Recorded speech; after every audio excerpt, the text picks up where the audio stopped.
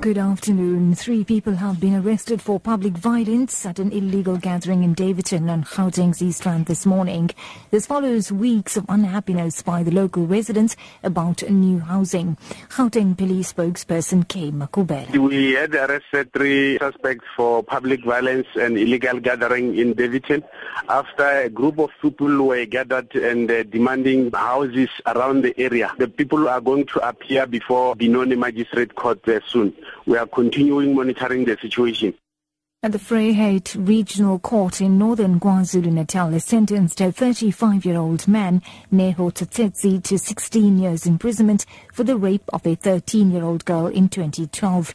Police spokesperson Colonel J. Naika says the sentence will send a strong message to other criminals who take advantage of children. Alleged on the 20th of July 2012, the victim was walking home with her friend when she was confronted by Tsotetsi. At knife point, he dragged her into a nearby bush and raped her. Now, our members will ensure that those who take advantage of our young children will be brought to book. Prejudices such as Tsotetsi have no place in our society. And moving further afield, the Namibia land activist Job Amupanda has expressed satisfaction with the turnout of landless Namibians for the mass application for land campaign yesterday. The suspended SWAPO Party Youth League says he was pleased with the various strategies. This report by Frikkie Wallis. At Okahonja, more than 3,500 people handed in their applications. Amupanda stated that he was also content with the turnout of landless people in Ondangwa in the north and Swakopmund at the coast, noting that despite political threats, the youth went out in large numbers to hand in their applications. He stressed that the youth gave the town councils until the 31st of July to reply to their applications, and if they do not, they will take action. The city of Windhoek did not anticipate mass submission of land applications and thus did not prepare for it.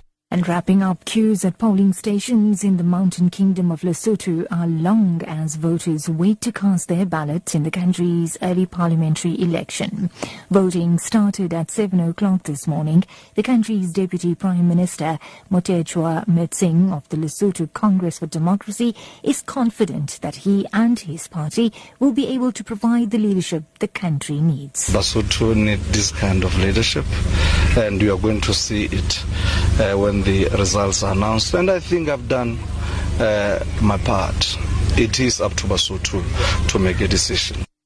That's the news at 2. Your top story this hour. 3 people have been arrested for public violence at an illegal gathering in Daveyton on Gauteng's East Rand this morning.